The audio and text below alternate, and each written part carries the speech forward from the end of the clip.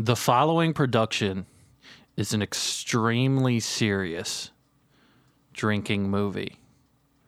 I know we usually do bits here on E1, but, we all got together with my friend Ryland and we wrote just a real gritty St. Louis story. And I know it's unusual for us to do this type of thing on E1, but we're going to go ahead and go through with this because, I can't think of a better audience to understand, really what we're trying to accomplish here.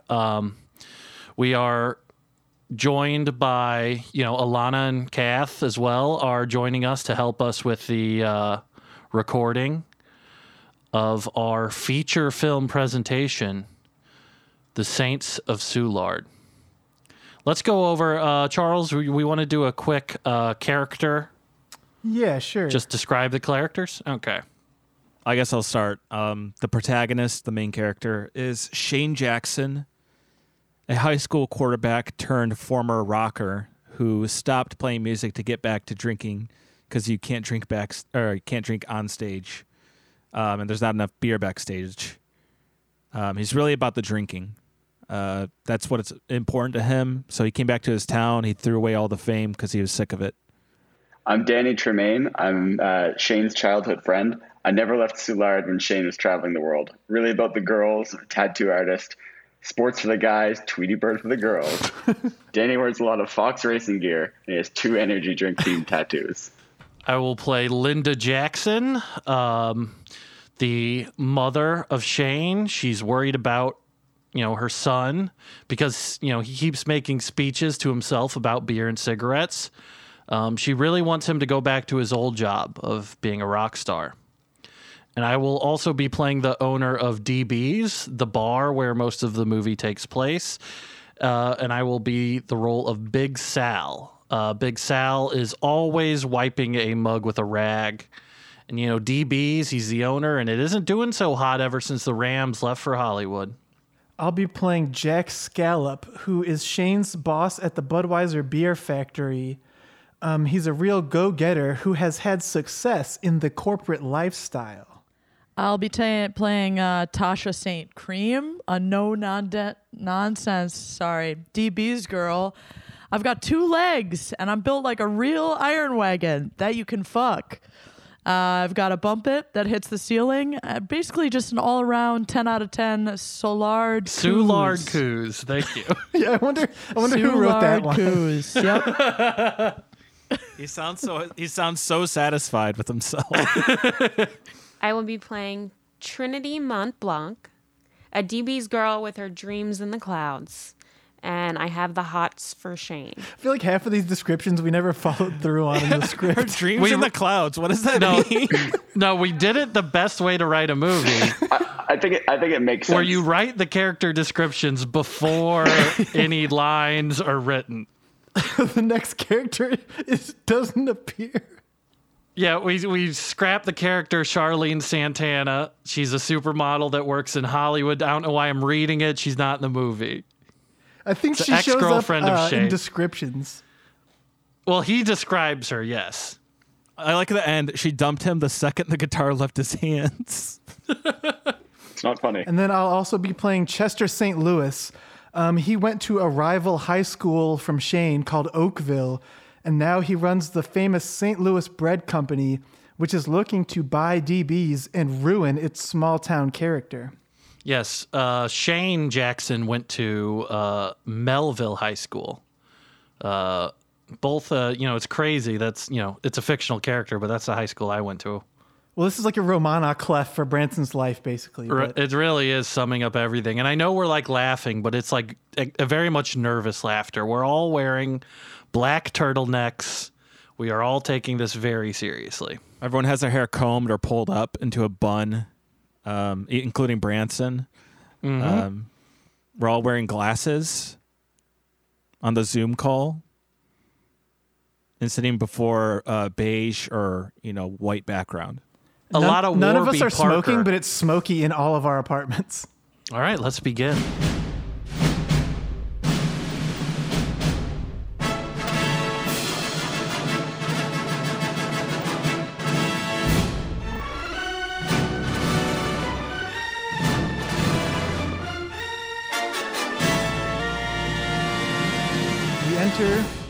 on the interior of DB's bar on an ordinary weeknight. The camera fades in on a dimly lit bar where every single object of furniture is a different shade of brown. The walls are covered in standard guy stuff. Beer, sports, and hey, a little tits and ass always helps you wet your whistle. The camera pans through the bar, showing the clientele at tables. It's a lot of middle-aged men, north of 40, with their t-shirts tucked into their carpenter jeans.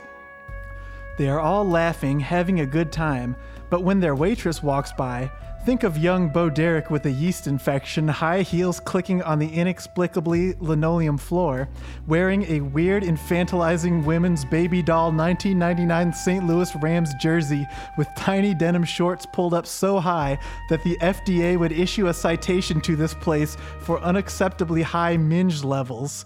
All the fellas at the tables nearly fall over, biting their knuckles, mumbling to themselves, "Man, if I could get one night with a girl like that, I would nut so hard that vacuum left inside my penis would suck my nuts into my butt." I would nut so hard that the vacuum left inside of my penis would suck my nuts into my butt. Sorry, I botched that one. All right. The camera follows the waitress as she struts into the kitchen, where literally all the men working have giant tufts of hair on their elbows. They slide her a plate full of a local St. Louis favorite, toasted ravioli, and she rides the stride of her long legs to the bar, placing the plate between two guys. No, two heroes, who smile chipperly while sucking on their Budweiser beers. Oh, this is Shane here. Soulard. St. Louis is a misunderstood town. You might know it as a place people are from, but if you don't know it, let's get started. You got your bud men, you got your dope smokers, cokeheads. Some get along real nice with the bankers, who get along with the country club set. Professors and students, professors who are fucking their students, dipshits, bozos, titans of industry, and then there's us. Welcome to DB's. Yo, Shane, is Tasha working tonight? I think she likes me, man. I think tonight's the night. That's my boy Danny. He may be a second-string drinker, but he's an all-pro coos hound. He only eats orange and brown food, so his cum tastes like hard-boiled eggs and smells like dog food. He's got a reputation around here for sure. But then again, who doesn't? Your rep is all you got here in Soulard. Danny, you and your girl chasing, man. Me? Fuck. I'm just happy to share my bed with a warm beer and a cold cigarette. Those girls are nothing but trouble. Distractions. Here we go again, huh? Another fucking night at DB's. Why don't you try it wine away for once? Instead of looking for a frosty beer, try looking for a hot chick. Instead of blacking out every night, you could be pulling out every night of a woman. Instead of a shot and a beer, you could put your dick in a rear. Three examples is plenty, Danny. Another fucking night at DB's. Because DB's, well, it's where the damned come to feel glory. For the has-beens, the could-have-beens, and the never-weres. Crossing South Broadway to go to DB's, you might as well be crossing the river Styx. When the sun comes up tomorrow morning, the shadow of the St. Louis Arch itself will be cast over this place, hitting the reset button. The puke will be cleaned, the bottles will be carted away, and a few of us will even brush our teeth. There you go again, talking all cool and shit. Where'd you learn to talk like that? You'd be amazed at how much someone can learn about the world at the bottom of a glass. Don't be afraid to poke your head out of the bottle every now and then. There's a whole world up here. No, thanks. I've seen it all. I've seen a man gunned down in broad daylight on Russell. I've seen a baby born on Menard. I've eaten gooey butter cake with former mayor Francis Slay. I was sitting in this very seat when I saw Mark McGuire jack his 70th dinger of the year. Shook hands with Nelly at the top of the arch. I even arm wrestled John Goodman in the under arch. The equally sized arch that is underground underneath the arch that only people from St. Louis know about. No, Danny. I've seen it all. Only thing left for me is this dingy Soulard bar. Yeah, and how much longer is this place going to last before the yuppies in Tower Grove tried to take it over? St. Louis sold out the second it got that IKEA. fuck, just thinking about it makes me want to pound all 5 of these Budweiser bottled beers sitting here in this bucket we ordered. Cool. Place like this? You know, these corporate yuppies want in on the action. A badass sports bar full of old guys where they make all the bartenders and waitresses wear lingerie, where the beer flows like wine, with some of the best food in the world. And you got DUI poppers, topless burgers, which is a burger without a top bun, toasted raviolis filled with boneless buffalo wings. Enjoy it now while you can, man, because St. Louis is changing. And this place is going to be on the first Metrolink out of town. Metrolink doesn't go out of town. Don't fucking start with me, man. Don't try to tell me Maplewood isn't out of fucking town. Fuck! I need a cigarette.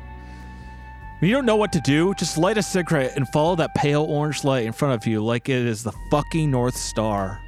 Sometimes the shadow of the Archcast is so dark, only a cigarette will light the way. Whoa. That was a pretty fucking sick thing to say, Danny. I think you're getting the hang of it. Thanks, Shane. I've been trying really hard to say some cool shit lately. Fucking A. Can I bum a smoke? Fuck! Can you just get a pack out of the vending machines here? Sorry, bro. I spent all my cash. I went down to the Muni to see the new musical based on the 1999 St. Louis Rams. It's the greatest show on earth, about the greatest show on turf. It's so stellar, bro. Ray Langford plays Kurt Warner. Office Pam plays Brenda Warner. Kevin Kline plays Brenda Warner's haircut. And you know while I'm at the Muni, I got to get to the David Eckstein Heart and Hustle Award limited edition Gus's Pretzel. It's shaped like a baseball. And I had to hit up Jackie Joyner Chrissy's new pork steak food truck. Oh. That sounds awesome, man. Dude, I didn't even say the best part. All of the music was played by The Urge. Oh, man. I definitely want to talk about that later. But we got to table it. Because once we go outside and start smoking our cigarettes, we only say cool shit about cigarettes. Got it? Danny and Shane, stand up. Hey, Sal, watch our drinks, man. Sure thing, fellas. Yeah, watch my drink, Sal. Watch me chug it all down right now. Voiceover begins while Shane is chugging his entire beer. That's Sal. Sal's a good egg, but he's a bit crusty around the edges. Like a crusty egg. Not that I mind. You gotta be crusty to own a place like this. Sure, the girls may be soft and curvy and covered in the kind of perfume they sell at the commissary in women's jails. But strip away all the glitz and glamour, and all Sal has left is a 6-shooter with 1 bullet in it that has free parking anytime in his mouth. Night's young, Shane. Might want to take it easy. I know you like to stand up by the bar, hit that power stance you like so much, feet spread out, bottle directly in the air, free hand outstretched artfully. But you get too drunk when you do that shit. You sound like my mom, man. Oh, really, smartass? She must smoke a lot of unfiltered cigars then. Tears welling up in Shane's eyes. Don't say a fucking word about my mother. Easy, cowboy. I ain't the horse you want to tango with. What the fuck are you guys talking about? It's a mixed metaphor. I drink at 1 speed. My speed. You want to get my way? I'll flight right past you. I love drinking my beer. Ale, lagers, whatever you got. Pints or cans, bottles or bowls. I'm a drinker, man.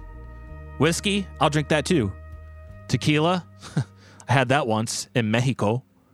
I've been all over the world, sipping, chugging, drinking. Vodka, I had that too. Alcohol is a lamp that lights my way. The glow of a neon beer sign has lit my path better than any Padre has.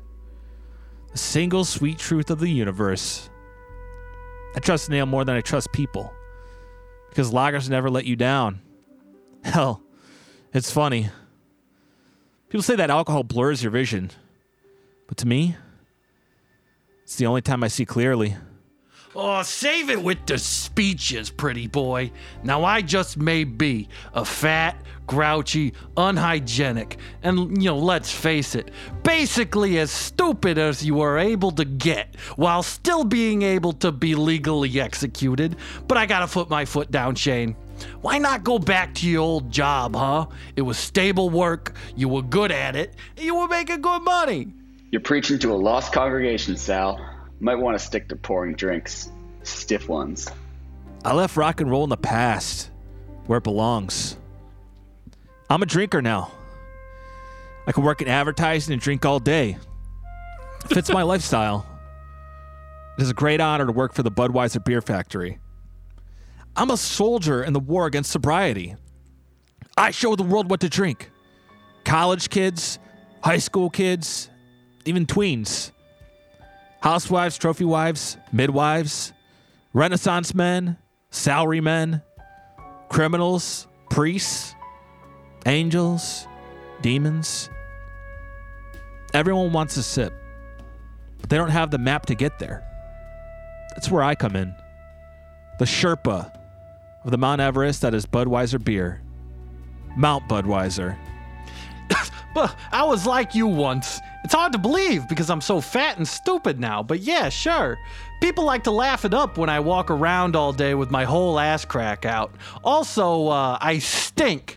If testicles had assholes, that's what I would smell like. Sure, I got rabies, mange. I got a couple of ticks on me that usually only live on dogs. Also, no one really respects me either. You know, since that dog bit me and all of my teeth fell out. Also, I only eat room temperature beans, and most of my house is underwater. If a woman is naked in front of me, she can write it off on her taxes as charity. What I'm trying to say here is that I'm a big shit, but I was cool once. I drank. I rode that Budweiser beer like a stallion, broke it in, tamed it, and became its master. I constantly did poetic shit. I would break a beer bottle and compare it to my life. I'm nothing like that. Shane takes a beer bottle and breaks it. Fuck! Just like my shattered life. People always want me to do what they want me to do. They're constantly telling me bullshit like, you could have been in the NFL. The Dallas Cowboys begged you to play. Or, you sold out stadiums worldwide. You were a songwriter seen maybe once every generation. Or, your knack for neurosurgery would have taken the medical world by storm. But what about me? What about what I want? I spent so long trying to please others, to make right and do right by the whole damn globe. But me? All I ever wanted to do was drink. And that is exactly what I plan on doing. Well, maybe it's time to reunite your band, The Crave, you know. Your album, Intoxicology, cemented you as a St. Louis legend. You're like Chuck Berry with less sex crimes. Maybe it's time to give up this crazy, unreliable dream of working in advertising and get back to the stable, solid life that is rock and roll. I quit rocking for a reason. Crazy hours, all the shows, they don't let you drink on stage. Too many rules, man. I got demons. And they need to be drowned by beer. Fuck! You two should both pound a fucking ale right now. It's the only way you'll shut your fucking mouths. I want to smoke. I want to smoke so fucking bad. Look at me. I want to fucking smoke a real cigarette. Smokers and sobriquets. Inhale the flame. Exhale truth. Shut the fuck up. Shut the fuck up. I want to fucking smoke. Stop saying shit. Shut up, bitch. Stupid motherfucking quotes all the time. No one's listening. Shut the fuck up. Danny stands up. He approaches Shane and reaches into his front shirt pocket, taking his pack of cigarettes. The name of the brand is Wessons. They step outside. They post up outside the building, standing in different but equally cool ways. Shane is squall posing, leaning against the wall with his back and putting the bottom of his shoe against the wall with one leg. He is holding his cigarette by pinching the filter in his thumb and pointer finger. When he inhales so hard that he squints. Danny is squatting like a baseball catcher, letting his fingers dangle over his knees. He holds his cigarette in his teeth like it's a lit cigar, and when he inhales, he holds the smoke in like it is weed.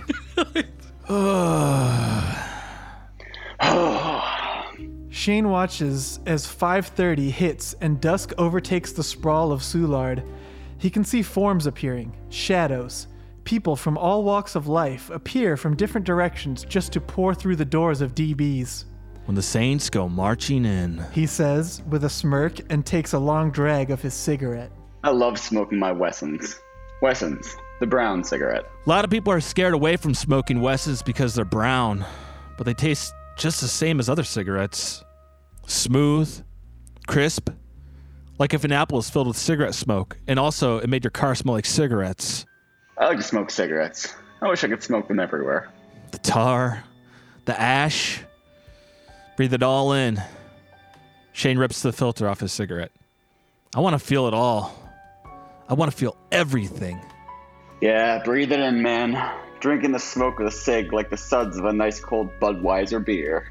Hell, I'm getting thirsty. For a cigarette myself. Huh? Light one up, Kemosabe. Danny lights a cigarette, but with the cigarette he lit 30 seconds ago.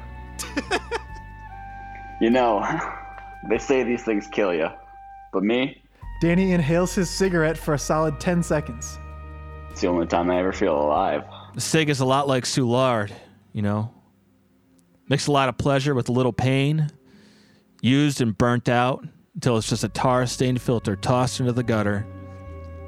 Sometimes this town feels like one big cigarette. The streets of Soulard come at you like a double shot of Jack. Bitter at first. Acerbic. But if you welcome them, they'll warm you. Comfort you. Going to have to hit up dirt cheap for some more Westons tomorrow. Maybe get some Schlaffies and Kraftig along with my usual Budweiser ales. I'm more of a Fred's Cheapo Depot guy. It's a different local liquor store that also sells cigarettes. I know. We both know a lot about St. Louis. Hold up, here comes Trinity, man. She's got the total hots for you. No way, Kemosabe. Can't have any distractions right now. Besides, she's a goody two-shoes. Girls like that never go for bad boys like me. She isn't a goody two-shoes, man. She works as a bartender at a place where she's got to wear laundry all day. She smokes cigars, and she has to get a tetanus shot every, 2 weeks. I don't think she's a goody two-shoes, man. Good girls like that are all the same. They pick you up like a Wesson cigarette, light you up, you get all fiery, then inhale you until there's nothing left. It kind of sounds like a bad girl to me. I got a little loose with the metaphors maybe, but I'm describing a good girl. Trust me.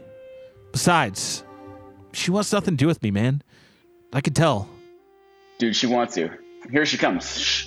Trinity approaches the two cool smokers. She's got long, jet black hair that goes all the way down to her ass crack. She looks like a woman that would get really, really mad if you told her that she wears too much makeup. She is wearing black leather pants, high heels, and a white tank top with some weird graphics on it like a baby doll's head with dice for eyes. She looks like she might have been fucked by Billy Bob Thornton at some point in the state of Florida. Shane, Danny, Trinity. what's the matter, Shane? You shy? I wish I was that Wesson cigarette in your mouth. Wish that thing was me. I'd love to climb into that mouth of yours and party around. Kick my shoes off in there. Really make myself comfortable, if you know what I mean. Hey, Trinity. How you doing tonight? Oh, so it speaks. It isn't just a 10 out of 10 slice of red throbbing dick. Oh, okay. So you speak. You aren't just a hyper-realistic sex doll jacked full of armpit pheromones. I thought, and I'm not being sarcastic here, Shane, I truly, in my heart of hearts, I truly believe that you were some kind of mobile cum factory that drove around putting cream in women's jeans. And for that, I'm sorry.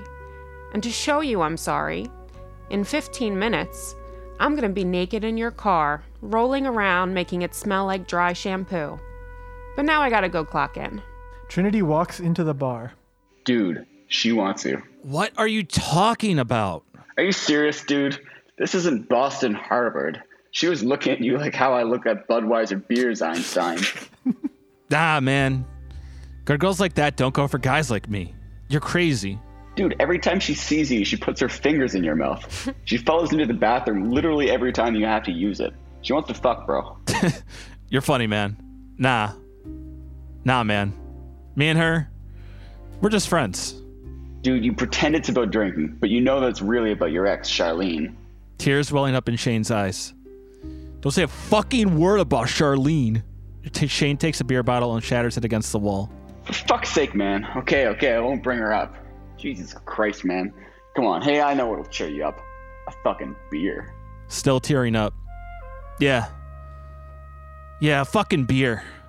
Fucking A. Shane and Danny walk back into the bar. They sit back down with their drinks. When the Saints of Soulard come marching in, trust me, you want to be in that number. I don't see that on many saints here. Just sinners. If everyone here is a saint, then that means God must be found at the bottom of a bottle of ale. Hell, that's where I found him. Easy, Tarzan. That must be why you go through bottles so fast. Always looking for the next bit of divinity. Maybe slow it down a bit, Shane. Enjoy it. Drink that ale like it was a fresh pack of Wessons. Smoking it. Drinking in the flavor. You sound like those bozo record executives. I'll tell you what I told him. Shane Jackson drinks ale. Get used to it or get the F out of my A. Shane reaches behind the bar, grabs a bottle, opens it, and starts chugging. Whoa, looks like we're in for a night for the fucking ages. Bar patrons start cheering. Wow, Shane. I'm impressed. You chug whiskey like a total slut. I want to get you in some stirrups and goof off with your understuff. Just really poke around down there. What I'm saying is that I'm interested in you sexually, and that both R. Kelly and Phil Spector called me too open-minded.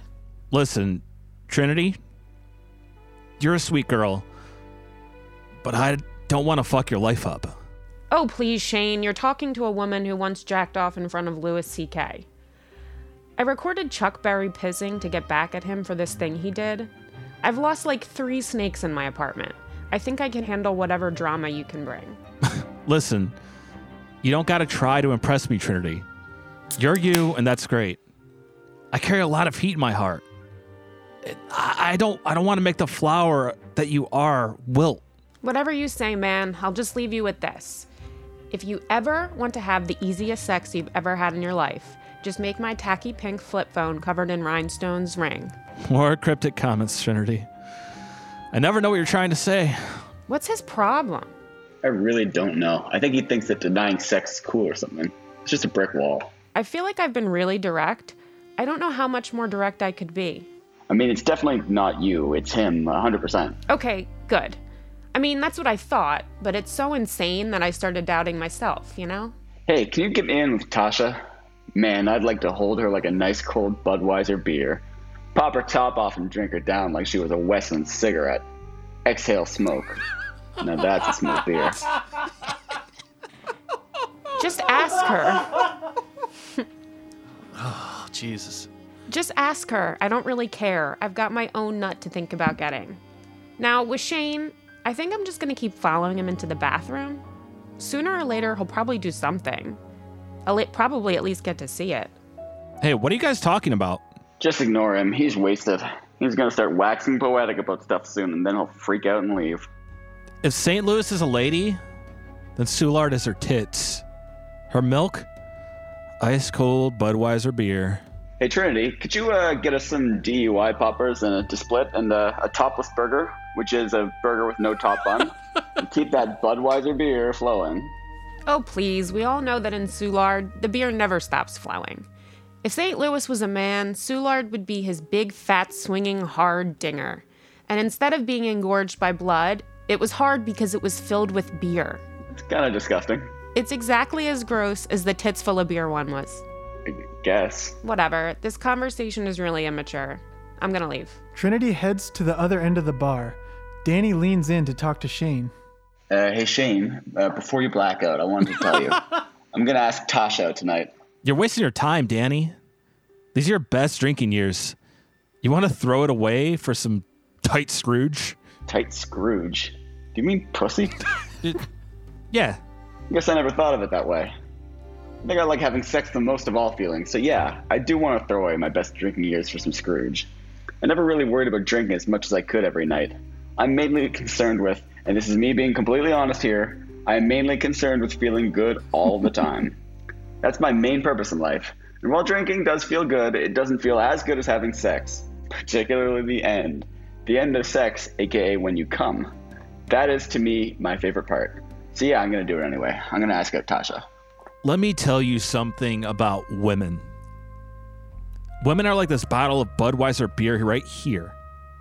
Full-bodied, elegant, delicious.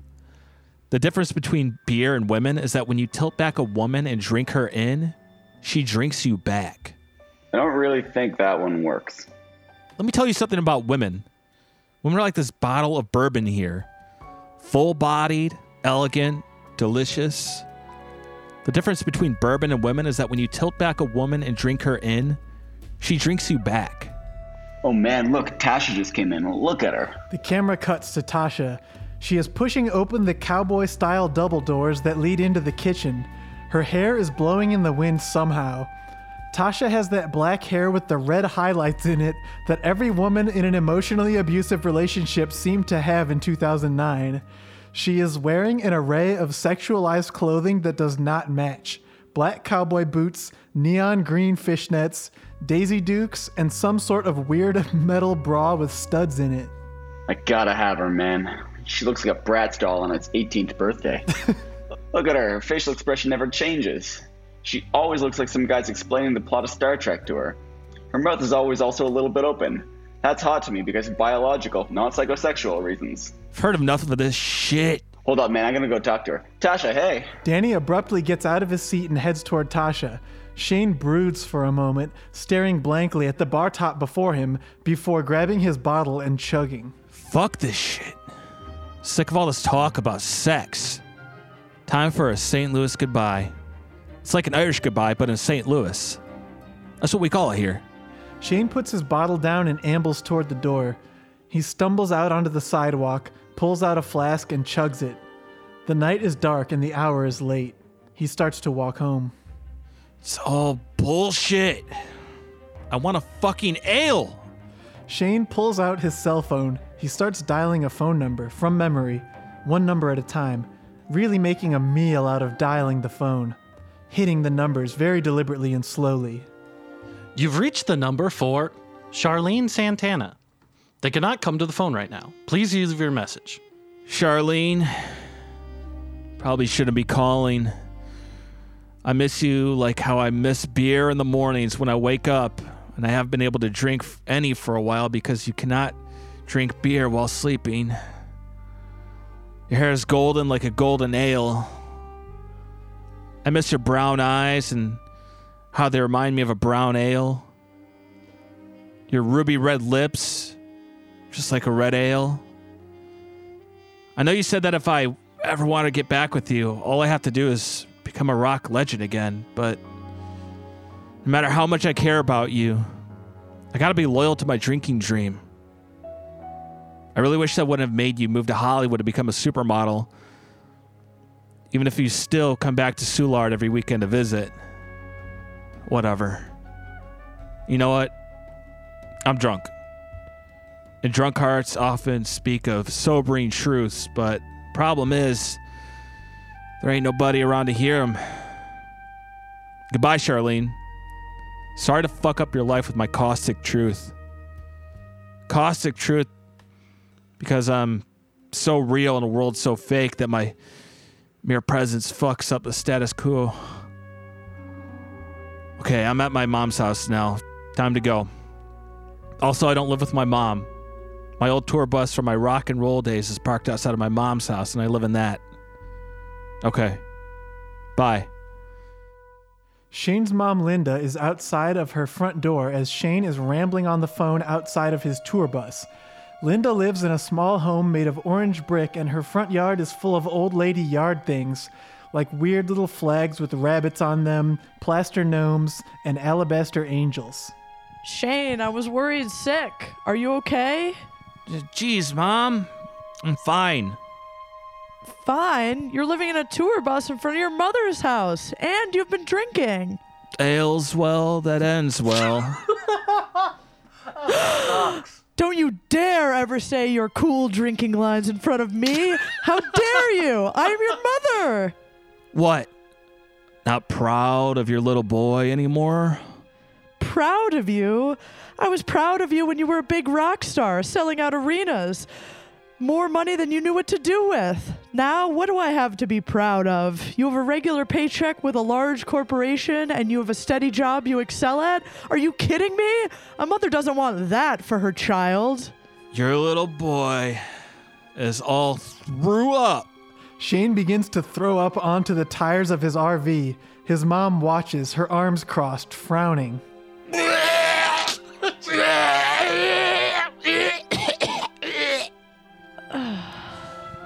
I was doing a play on words of grew up, but with threw up. So I threw up. Also, I had to throw up, so... I understood the line. Let me just explain what has recently happened in your life so that it is crystal clear.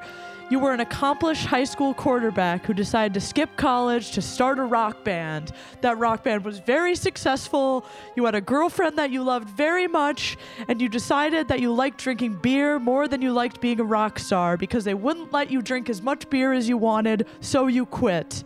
Then your girlfriend dumped you.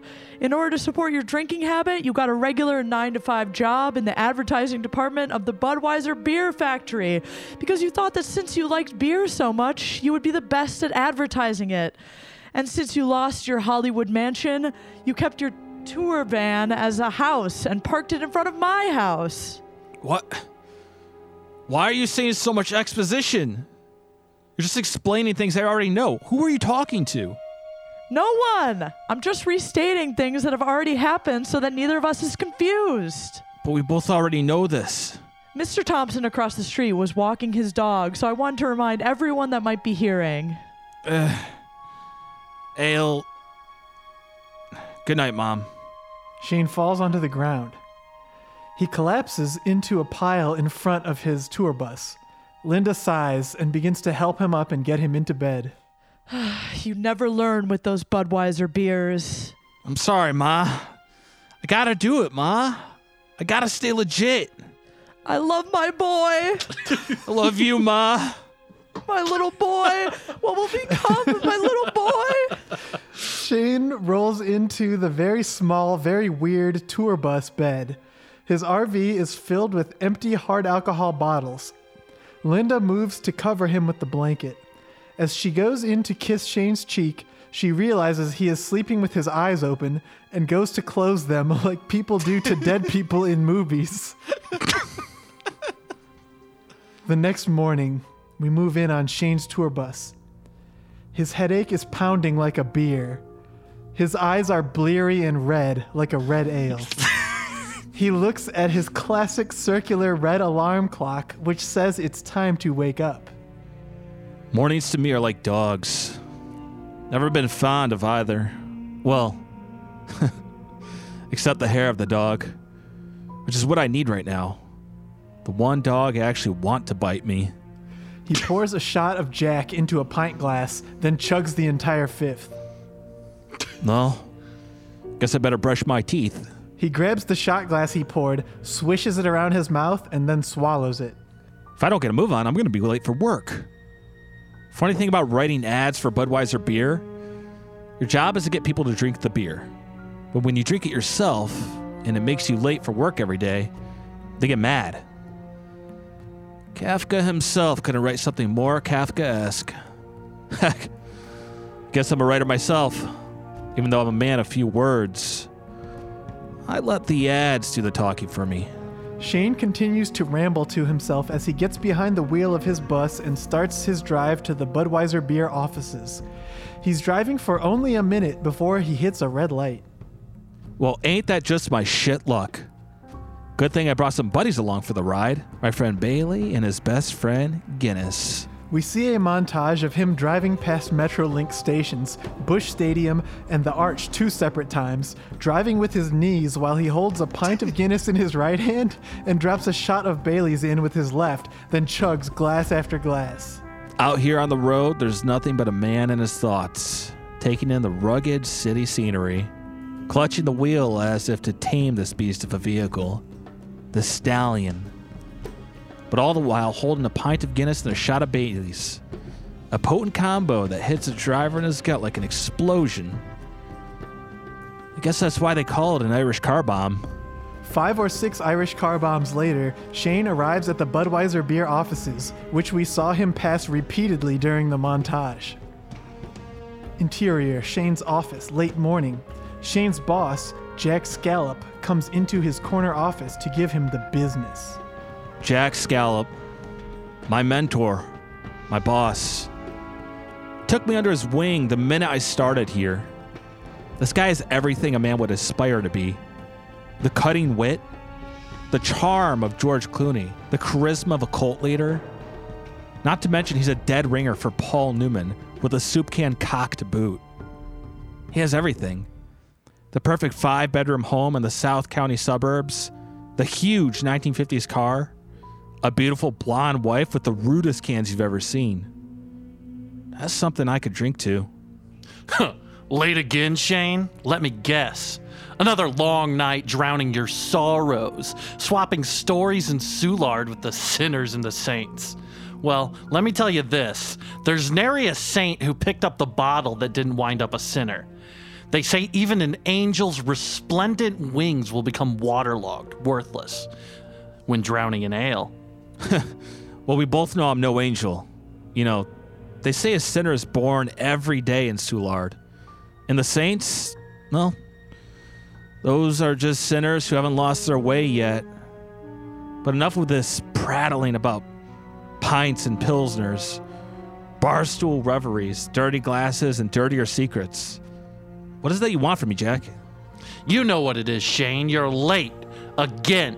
And I know we work for Budweiser, but you need to ease up on the bottle. Like me. I only drink Michelob Ultra because I gotta stay fit. I'm an athlete. You know, I'm out there golfing every day, rain or shine. But look at you. You're a mess. Your hair's as wet and sticky as a tavern floor. Your eyes are as red as a red ale. Now, come on. We need a new idea today, pronto. We gotta make these Clydesdales do something new and crazy so people keep buying our beer. You know, it's funny. We sell beer, but when I drink it a lot, I get in trouble. Kafka himself couldn't write up something sounding so Will you cut it Kafka. with this shit, Shane? You already tried that line on me last week. Get to work. Jack storms out of Shane's office, leaving him alone with his thoughts and a fifth of Jack, which he sips pensively. These damn Clydesdales have done it all. What's left for them to do?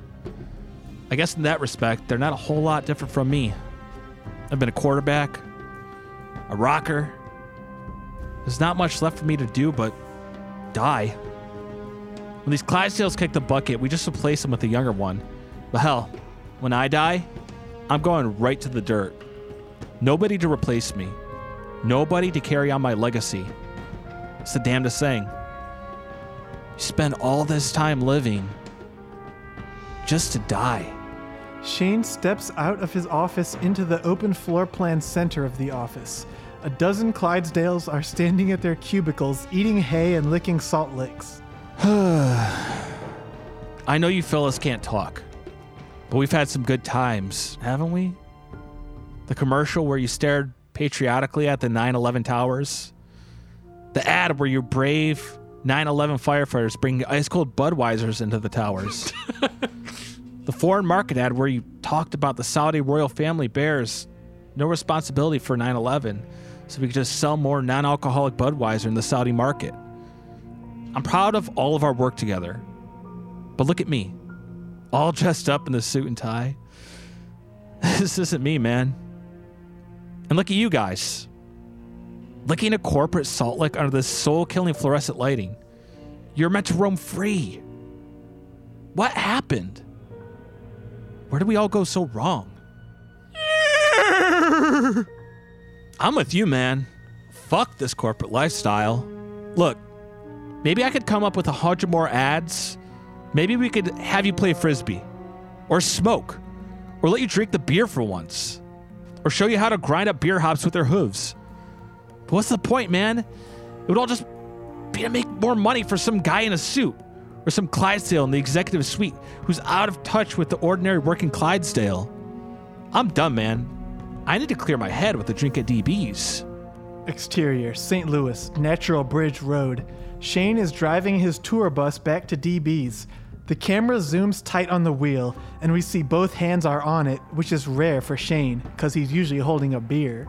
However, the camera pans up to his face, where we see 3 straws in his mouth.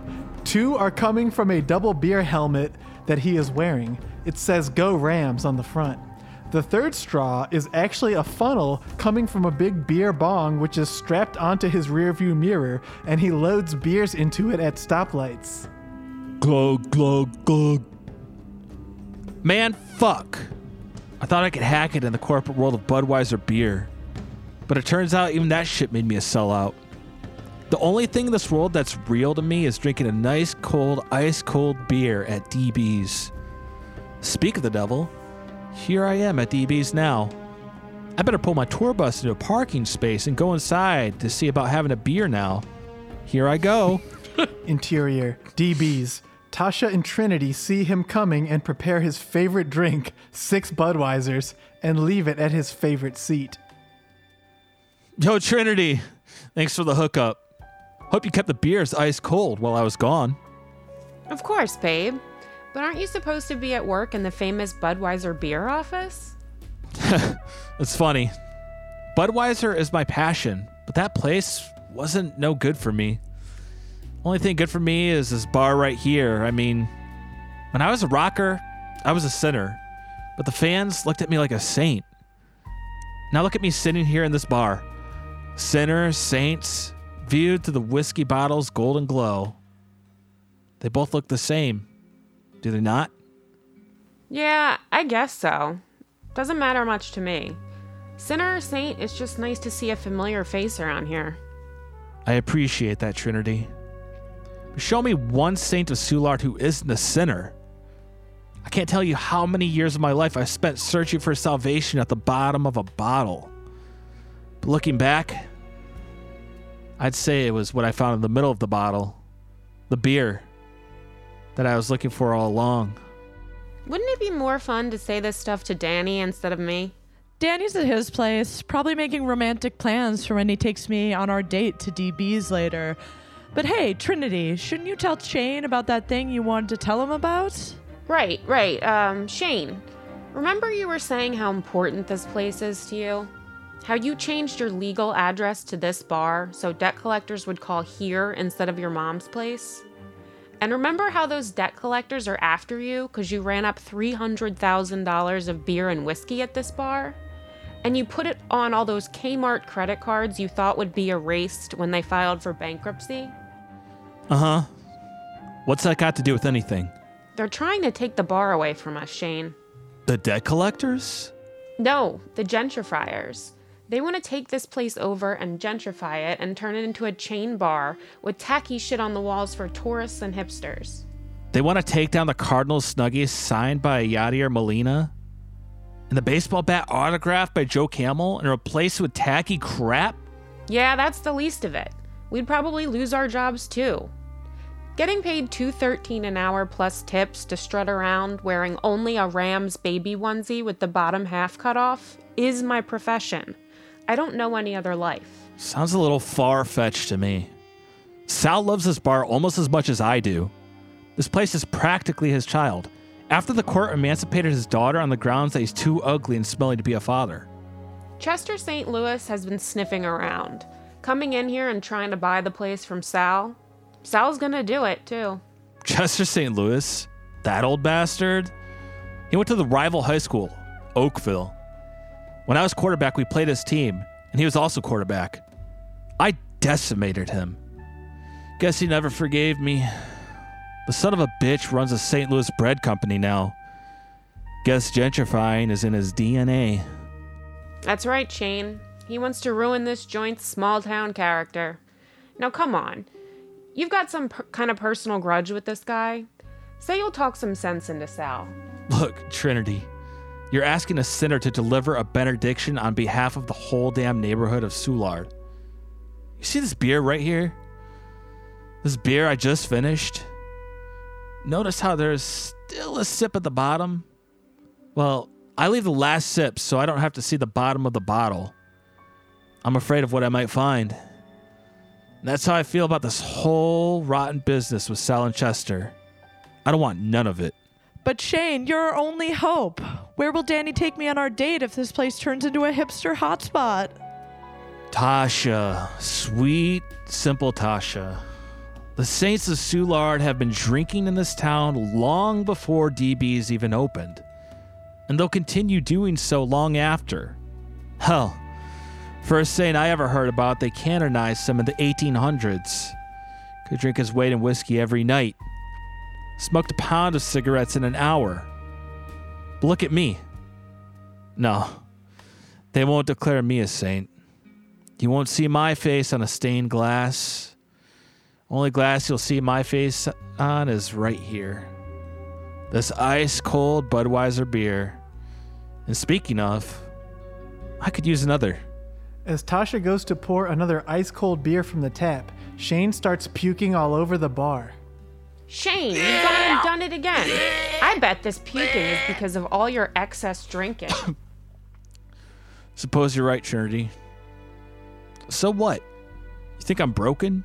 You think my soul is on fire? And the only way I know how to deal with it is to douse it in liquor and regrets? Yeah, something like that. But Shane. She clasps her hand around his puke-soaked hands. Shane, I can fix you. You were like a project to me, and I know I can fix you. Guess you think my shattered heart is like a Lego set you can just reassemble however you like. You could return the pieces back to Denmark, Trinity, because I ain't having it. And hey, while you're there, grab me a nice Carlsberg beer, because that's what I'll be doing from here till eternity, cooling the embers of my smoldering heart with a steady stream of ale. I don't think your shattered heart is like a Lego, Shane. I just want to change you. Please let me change you. I guess you just think I'm a NASCAR race car, and my heart is a tire that you could just change at will. Well, let me tell you something about this pit stop, Trinity. No need to top me off with oil. A nice beer ought to do the trick. And make it fast. Like a NASCAR.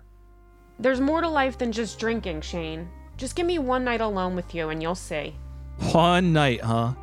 Guess you think my heart is some cheap hotel in a nowhere town. Check in for one night, check out the next morning.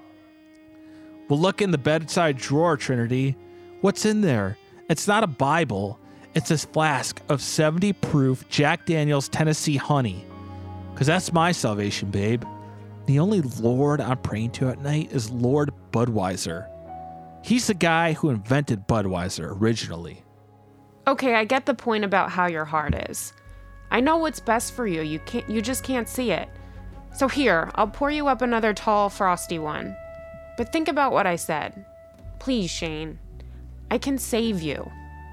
Trinity, you know as well as I, there's no saving the saints of Soulard. Shane looks cool as he sips his fresh beer.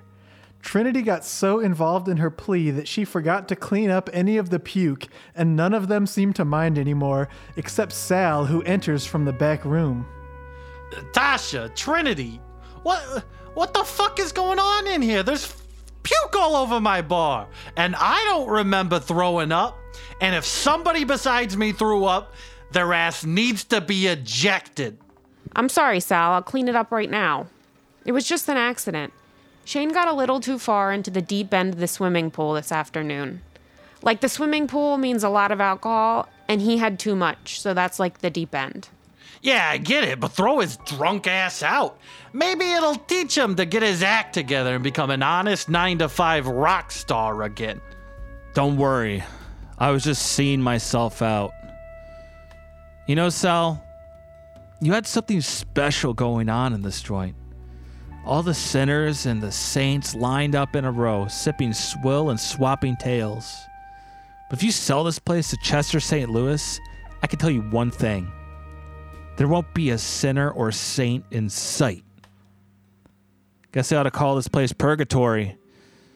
When the saints come marching in, they'll know they're damned. Now listen here, Shane. Soulard is changing. Chester has a vision. Maybe there's no room for sinners in Soulard anymore. And saints either.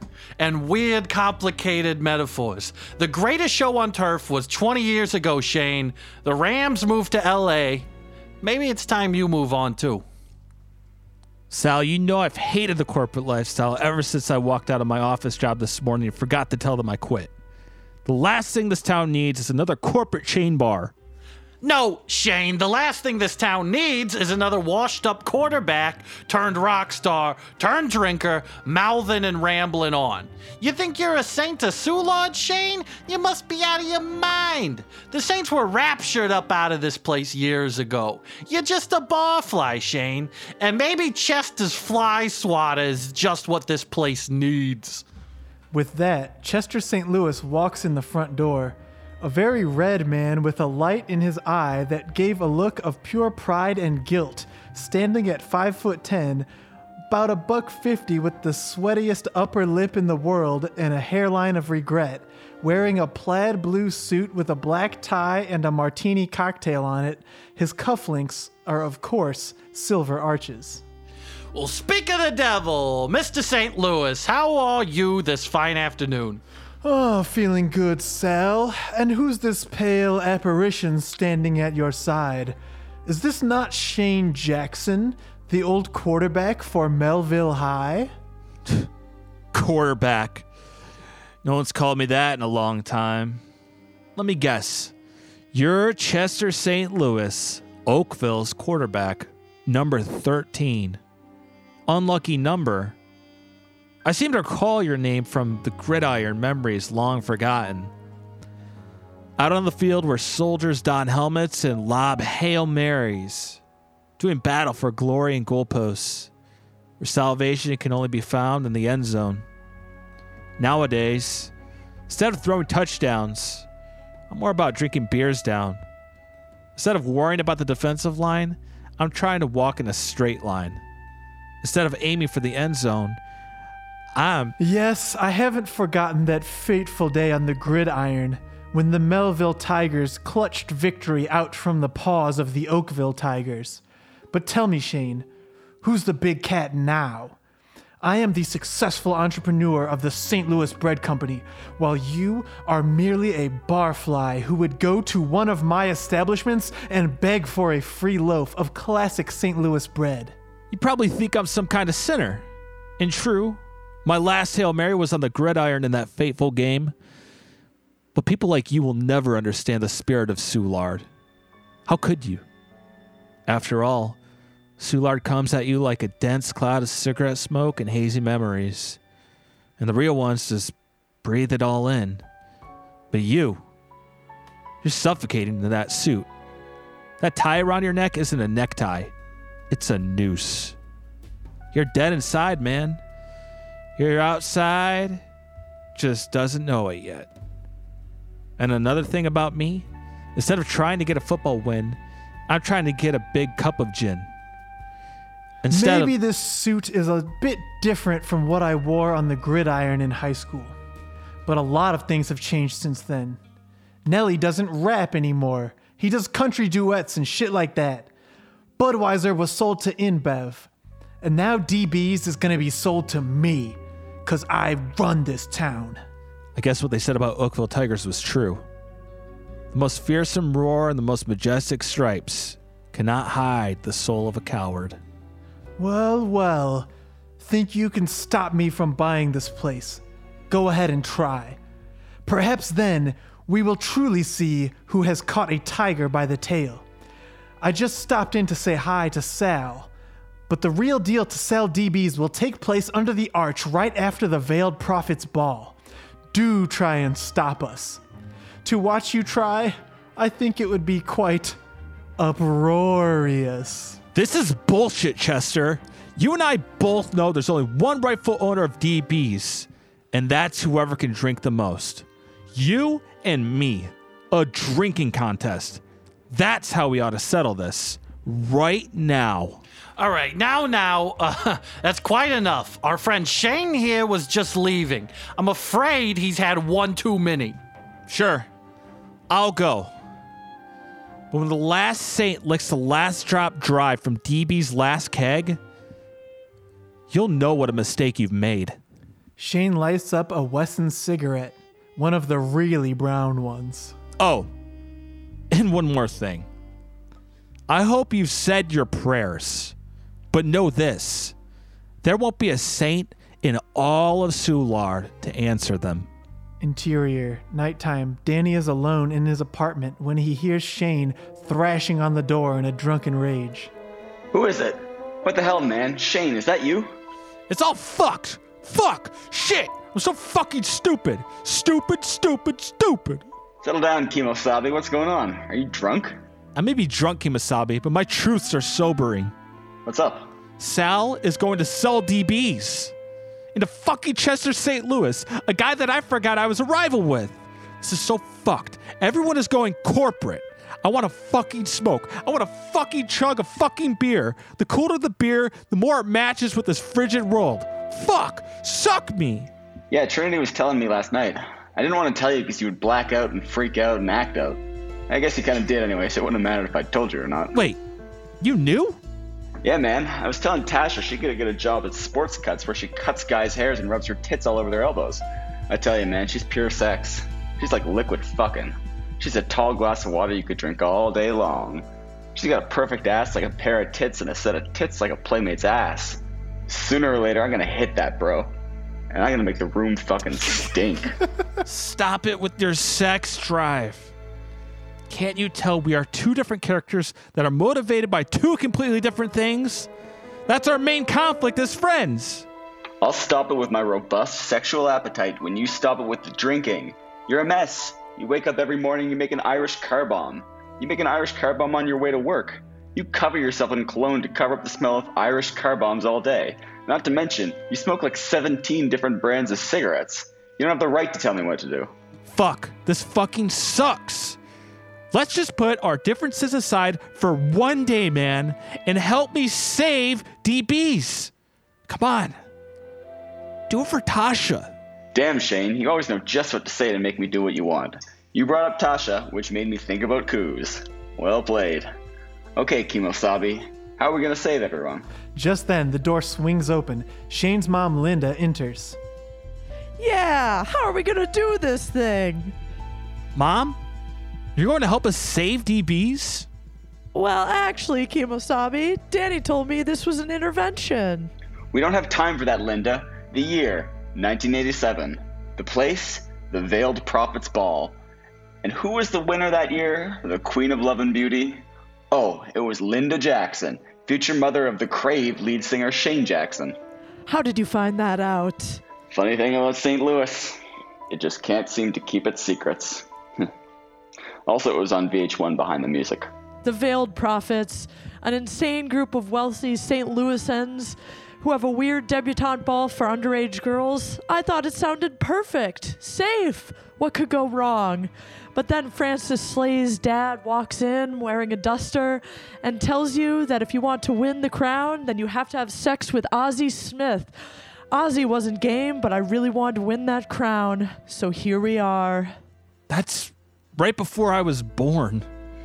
Are you saying... Listen, Kimosabi, I don't know who your dad is, and yes, it fits the time profile, and yes, that was the only guy I had sex with at the time, but now is not the time or place to discuss this. We have to... Wait, what was I doing? We have to save DBs. We have to save DBs. It'll never work. We know the business deal's gonna go down under the arch during the Veiled Prophets debutante cotillion ball, but we don't know how to stop it. I do, but afterwards, the intervention. Mom, I love you, but I gave up so much for drinking because it is my passion in life. I like the way it makes me feel. Being a rock star is fun, sure, but my dream is to do what I can to scrape by and spend all my days and nights drinking. I hope you understand. Oh, Shane, I never knew you felt so passionately about it. I never should have tried to get in the way of your drinking. Mom, I forgive you. Tears well up in his eyes instantly. I love you so much. I love you too. Now, we've got a bar to save. I know a little secret from my Veiled Prophets days. Legally speaking, if you challenge anyone to a drinking contest over a business deal during the ball, they are unable to refuse your challenge. Oh wow, that is really convenient.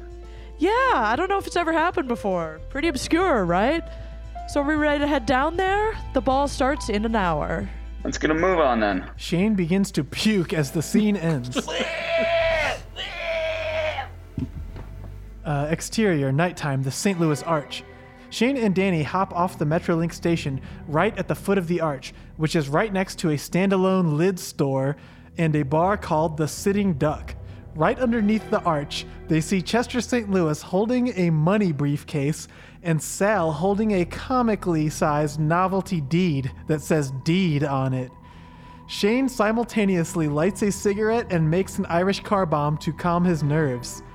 Danny pulls 4 Johnny Vegas shots out of his breast pocket along with a Wesson and hands 2 shots to Shane to cool off a bit and relax before this shady deal transpires. And this is Chester St. Louis. The time has come to do the deed, so to speak.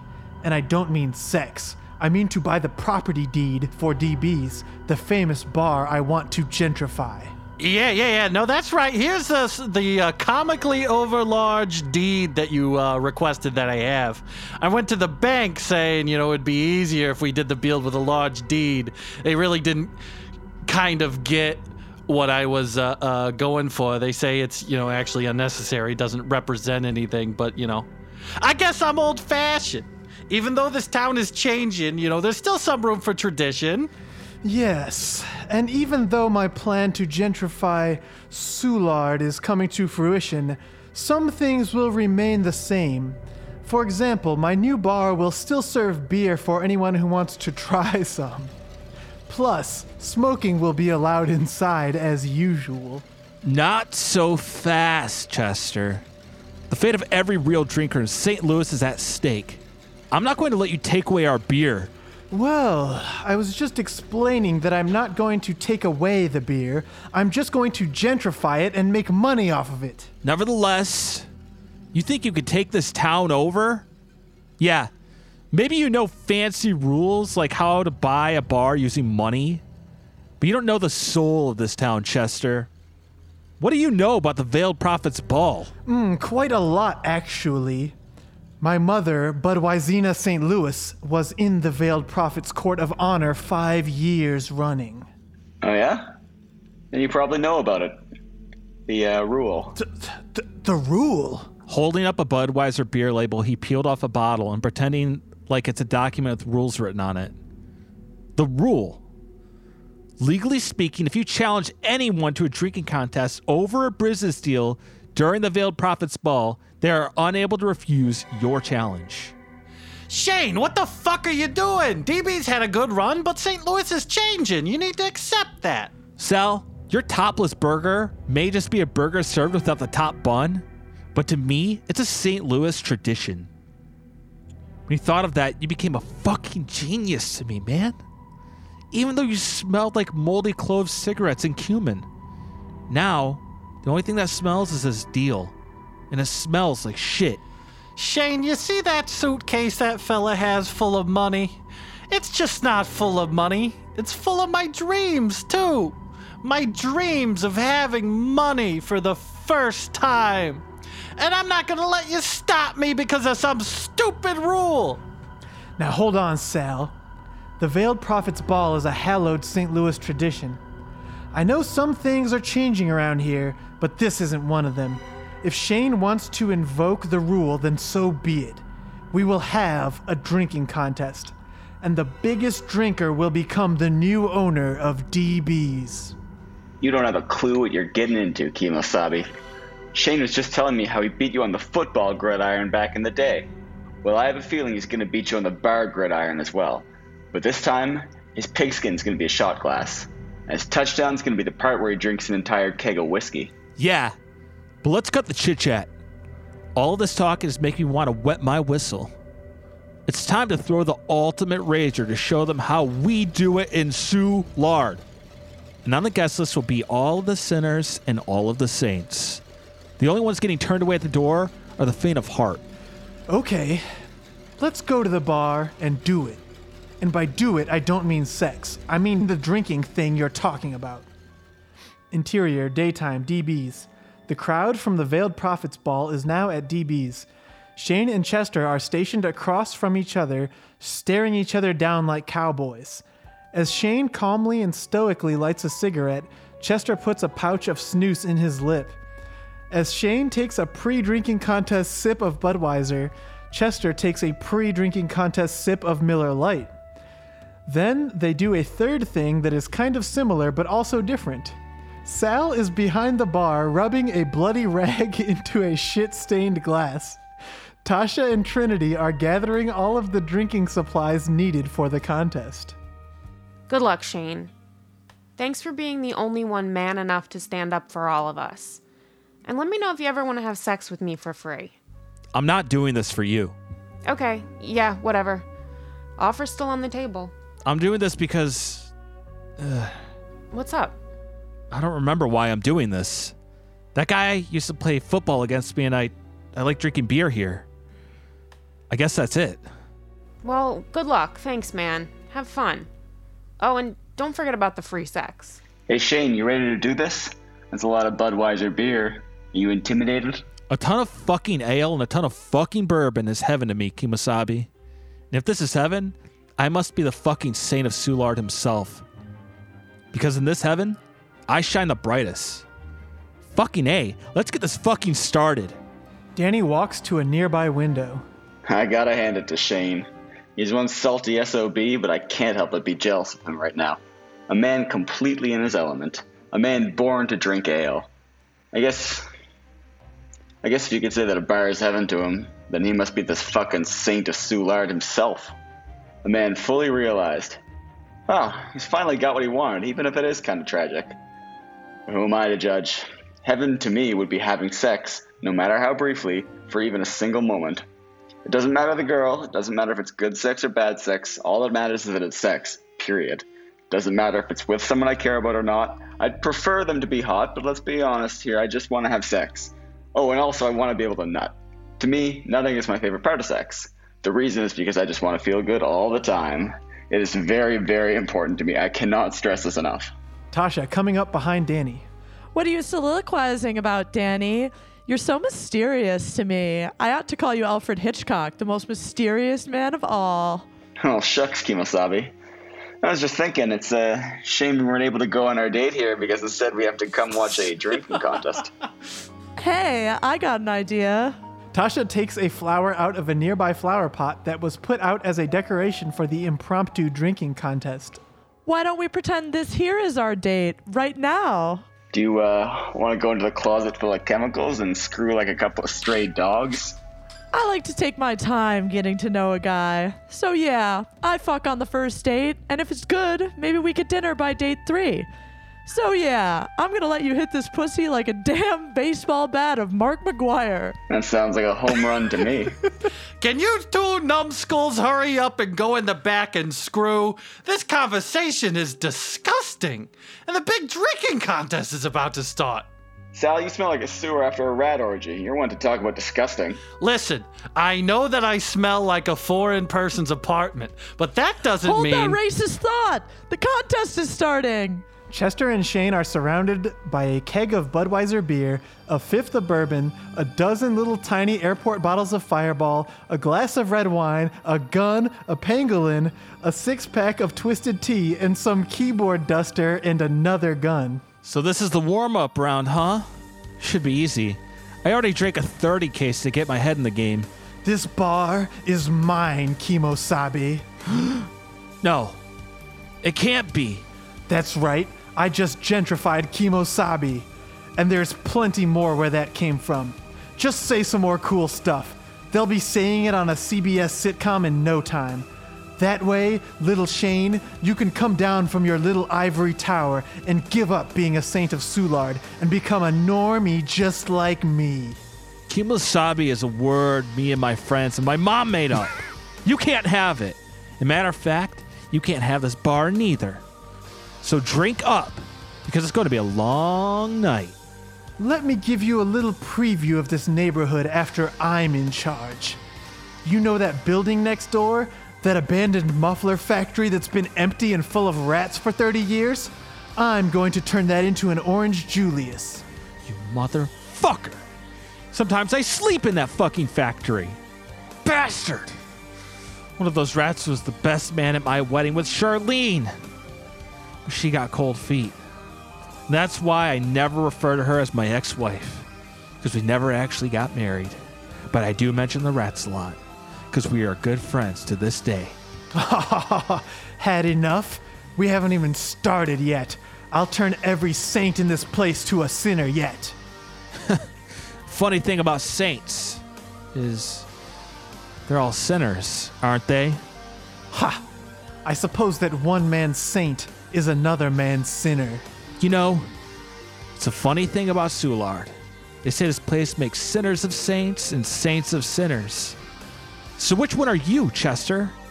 Go on, drink up, and show me what you've got.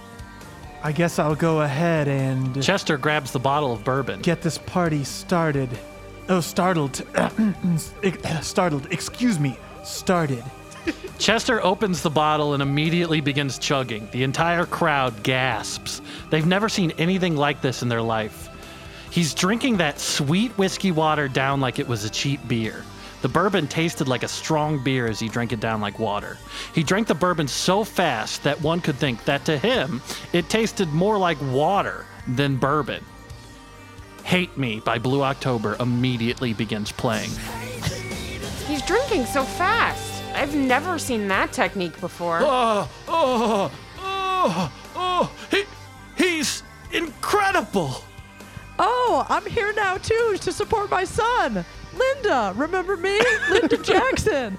Wow, that guy is drinking fast. He's so fast. There's no way. I'm done for. Unless you use that technique. I see. That technique. Sal told me I wasn't allowed to do it inside of DBs anymore after I bit that guy's kid, gave him alcohol poisoning. He had to get his stomach pumped, and they found one of my teeth inside. Are you sure? Are you saying I can hit my power stance, Sal? Wait, what? I'm all the way over here. What are you saying? Are you talking to me? Then I'll do it. What's he say? I can't hear you. What? All right, folks, keep your eyes on your saints, because they're about to go marching in. Shane immediately hits a power stance, feet at a 90-degree angle, one hand holding the bottle directly above his mouth in the air, and the other hand coyly putting his thumb through his belt loop. The liquor drains out of the bottle so quickly that a small sonic boom emits from the bottle, shattering the glass into 1,000 pieces. Everyone is, cut up pretty bad, but there isn't a single drop of liquor wasted. The only thing in sight wasted are the saints. Also, the sinners are wasted too. Ha! Looks like we've got us a ball game. Looks like we got our- a ball. Oh, go ahead. Oh, I was gonna say, it looks like we got us a ball game on our hands. Me too. Okay, well, in that case, I'm just gonna start drinking more now. Me too. Chester effortlessly grabs a glass of red wine with one hand and sloshes it down his throat while he jacks in the tap to the keg and starts sucking on that thing like it was a big tit. Shane, not to be outdone, quickly sprays the keyboard duster into his mouth while he pours a bunch of beer into a bucket. I got this crazy breathalyzer, right? That can breathalyze from a distance. I wear it over my eye and it looks so cool. Basically what I'm saying is that I can see people's BAC in my scanner over my eye. Wow. I was hoping people would ask me about it, but no one did, so I'm just gonna tell you. Okay. Okay. Anyway, now that I explained my scanner, would you like for me to tell you what their BAC is? Uh-huh. It's oh my God, Shane he's at 0.10, 0.15, 0.25? I ain't never seen anything like it. Arg! Arg! His BAC! Shane finishing off another fifth of Jack. Ha! The only BAC I care about is beer and cigarettes. Trinity goes over to the same window that Danny went to in order to look out of that same window wistfully. I'm so proud of Shane for drinking all of that beer. But what if something bad happens to him? His BAC is nearly 0.30. That's over the St. Louis legal limit of 0.28. I hope he's okay. I care about Shane, but I have tried really, really hard not to have feelings for him romantically, which I haven't, because I only just want to have sex with him.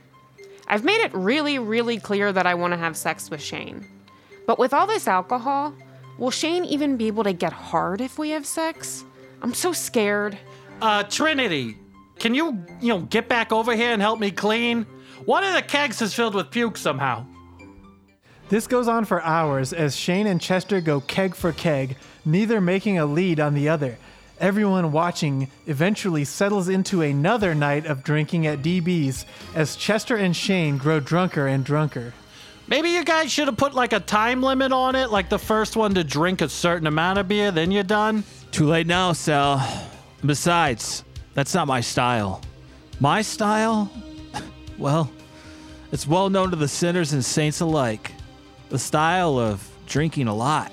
It's just like, listen, I understand you're trying to save the bar and all, but you guys made a really, really vague agreement, just like a generic drinking contest that could theoretically last forever. It was like just a mistaken planning. You know, maybe you and Chester could come up with an easier drinking contest to both, arrange and judge. Not now, Sal. I got him on the ropes. I got him right where I want him. Shane, he's holding the keg above his hand and drinking from it. Now he's holding the keg like a guitar and pretending to play it. He looks fine. You're the one with a bunch of hay in your hair and your nose won't stop bleeding. Trinity walks up with a plate of DUI poppers. Here, you need to eat. I don't need that shit. I need beer. I love drinking a fucking ale. Poppers won't quench the thirst of my soul like that sweet brown beer can. In fact, they happen to make me thirstier because of the jalapenos inside. Also the pepper jack cheese. For just $13.99 only at DB's? Just eat. I know you can do this, Shane. I know what it's like. I see you here every day drinking for 10 plus hours. I feel like I know you, Shane. And I see it, trust me, how nobody in here believes in you. Nobody believes in your drinking. Nobody believes in your Budweiser advertisements. Nobody believes in you. But do you know what I see? The Saint of Soulard. Shane, I am the first person to officially believe in you. I believe in your drinking. I believe that you were smart to quit your rock band in order to drink more. Everyone has been wrong about you your entire life except you. I believe in you, Shane. Go win this. For us. For Soulard. For DBs. But most of all, I want you to win this for yourself. Shane looks inspired. Back in Black plays as the fire in Shane's eyes comes alive as he dusts himself off and stands up. Chester stops playing his keg like a guitar for a second and regards Shane. It's time for my ultimate move. The power stance. You already did that, I thought. Fuck! Shane grabs his keg and assumes the power stance, feet splayed, and he holds the keg over his head and starts chugging from the tap. The shape of the keg starts fluctuating like a cartoon because of how hard Shane is sucking on it for that sweet Budweiser beer. He is drinking the beer so hard that it sounds like a million little explosions are occurring inside of the keg itself. 0.75! 0.80! 0.90! It's impossible. His BAC has hit 1.0! Shane, still not satisfied at the speed in which he is drinking, starts to spin the keg clockwise over his head in order to create a tornado effect to shoot that sweet Budweiser ale into his throat at breakneck speed. A very expensive CGI sequence occurs where we can see inside of the keg for a second, and there is a tornado of beer going at 1,000 miles per hour while lightning strikes everywhere. What? No, but his BAC is 1.0, 1.01, 1.02. He's ascended. No, it's not possible. It's not fair. I was going to gentrify this already very white neighborhood. No! DB's was going to serve brunch, and nothing else would have changed except the prices of alcohol was going to go down. No! Taking his mouth off the keg for a second. Sorry, Kimosabe, but I like my Budweisers to be $9. $45 for a bucket of 5. Shane lashes back onto the keg so hard that his mouth pops. The keg begins to extend and distort rapidly. The camera cuts to Danny and Tasha, who aren't in the closet at all, but just on the ground a couple feet away. I can sense something. Shane's really gonna do it, but he needs my help. I've been having sex for 7 hours so far. Oh man, what a character-defined decision I have to make. Do I keep having sex and stay true to my passion?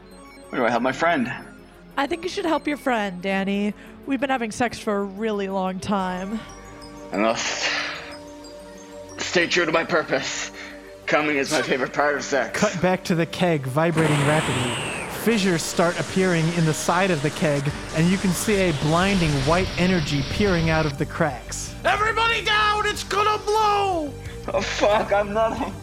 Everyone starts to duck as an immense explosion emits from the keg, sending metal fragments all over the bar.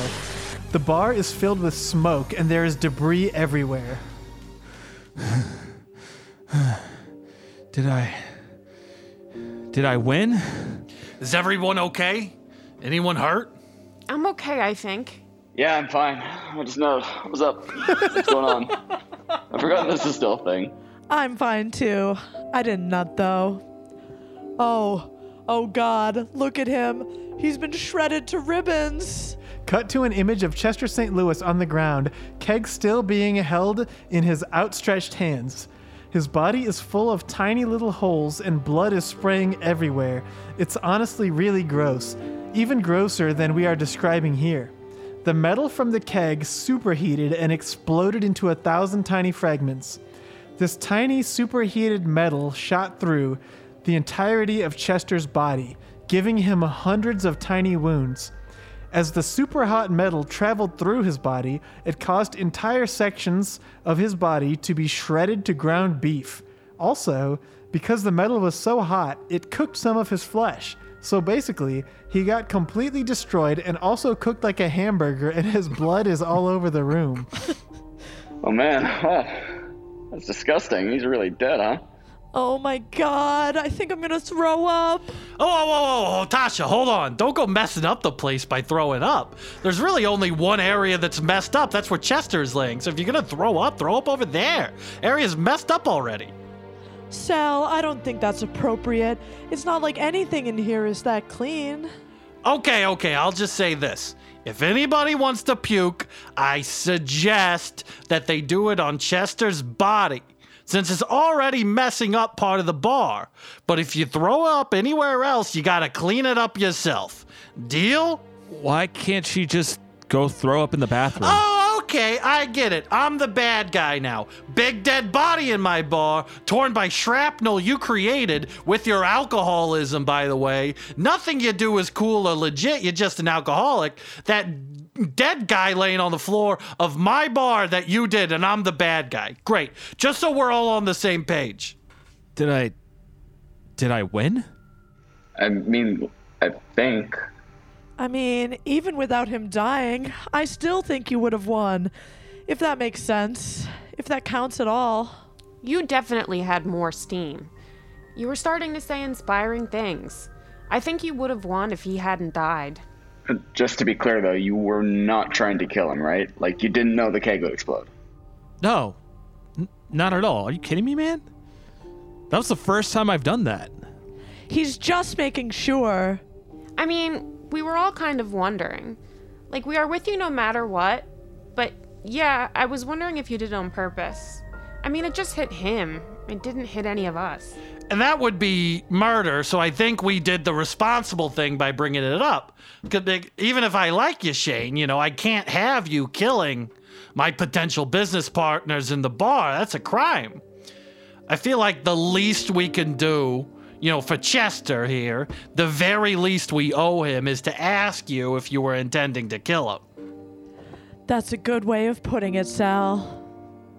So, I guess I won. I saved DBs. Yay, thank you. Yeah, thanks, Shane.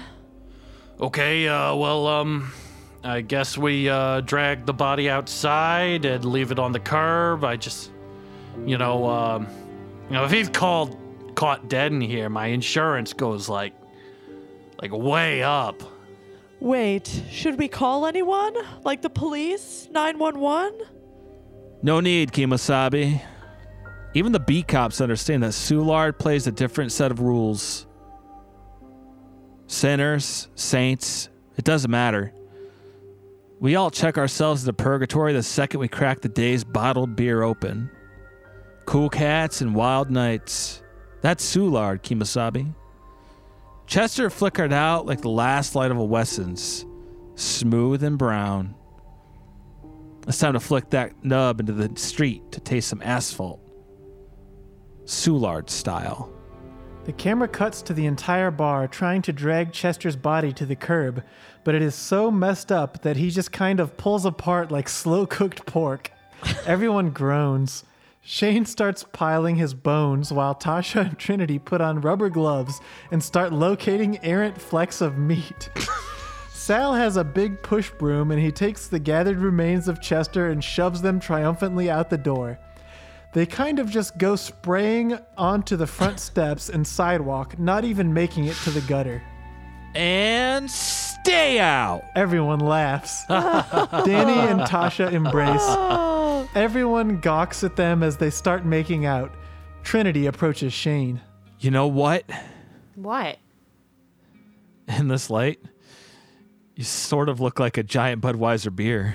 Shane grabs Trinity and immediately shoves his tongue artlessly down her throat. Sal approaches Linda. Maybe we should make out now that everyone else in here is making out. Let's not do that. Also, it still smells like hot guts in here. Oh, that's not the guy. That's just me. Linda stops looking at Sal, smiling. Sal slowly leans in to kiss her. Linda pulls back. What the fuck, dude? You just told me you smell like guts and tried to kiss me right after my son killed a guy in a drinking contest? Accidentally. Hey, Sal. I know this sounds crazy, but I could really use a beer right now. Everyone laughs. The camera focuses on Sal, handing Shane a beer. He is smiling for the first time in the movie. Linda, Trinity, and Sal all gather around Shane, slapping his back. The camera cuts back to see that Danny and Tasha are having sex on the ground next to some blood and an ear that they missed. The camera pulls back further to see a bunch of stray cats fighting over Chester's face on the sidewalk. The camera starts flying down 7th Street, turns onto Broadway, then turns onto 4th Street, and speeds up towards the arch. The entire time, the camera is passing drinkers, partiers, riffraff, pigs, crooks, horny politicians, garden variety sluts, and bozos. Show me one saint of Soulard who isn't a sinner, Kemosabe. All that fancy shit don't matter here in Soulard. Your 401k only means something if it is the amount of beers that you have drank in your life. This is a town full of misfits participating in a grand experiment. What would happen if we all reached the bottom of the bottle at once? And me?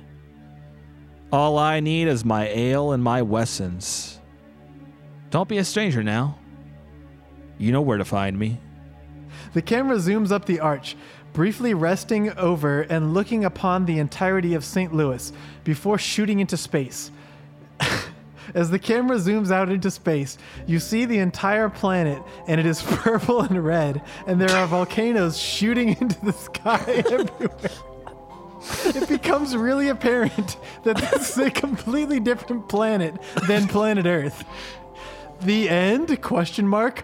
Then we fade to black and we see the credits, but then another scene begins. Interior daytime, DB's bar, more than 20 years later. A young man of just 21 sidles up to the bar. Tasha, now in her 50s but still with that shitty haircut with the red highlights, is working the bar. We see a young man at the bar. I'll have a bud on the rocks, please, ma'am, and make sure it's cold. And what's your name, kid? Never seen you around these parts. Name's Jackson. Shane Jr. Jackson. Born and raised Soulard Strong. Shane. But that name, it couldn't be. Let me guess. You never knew your father? What? Yeah. How do you know? Sorry, it's just I knew your father, and he was a great man. If you don't mind hearing this old bar hand tell tale of the greatest damn drinker that ever called Soulard home, well, sit back with that Budweiser beer and let my tongue tickle your ears with praise for the saint of Soulard. The end.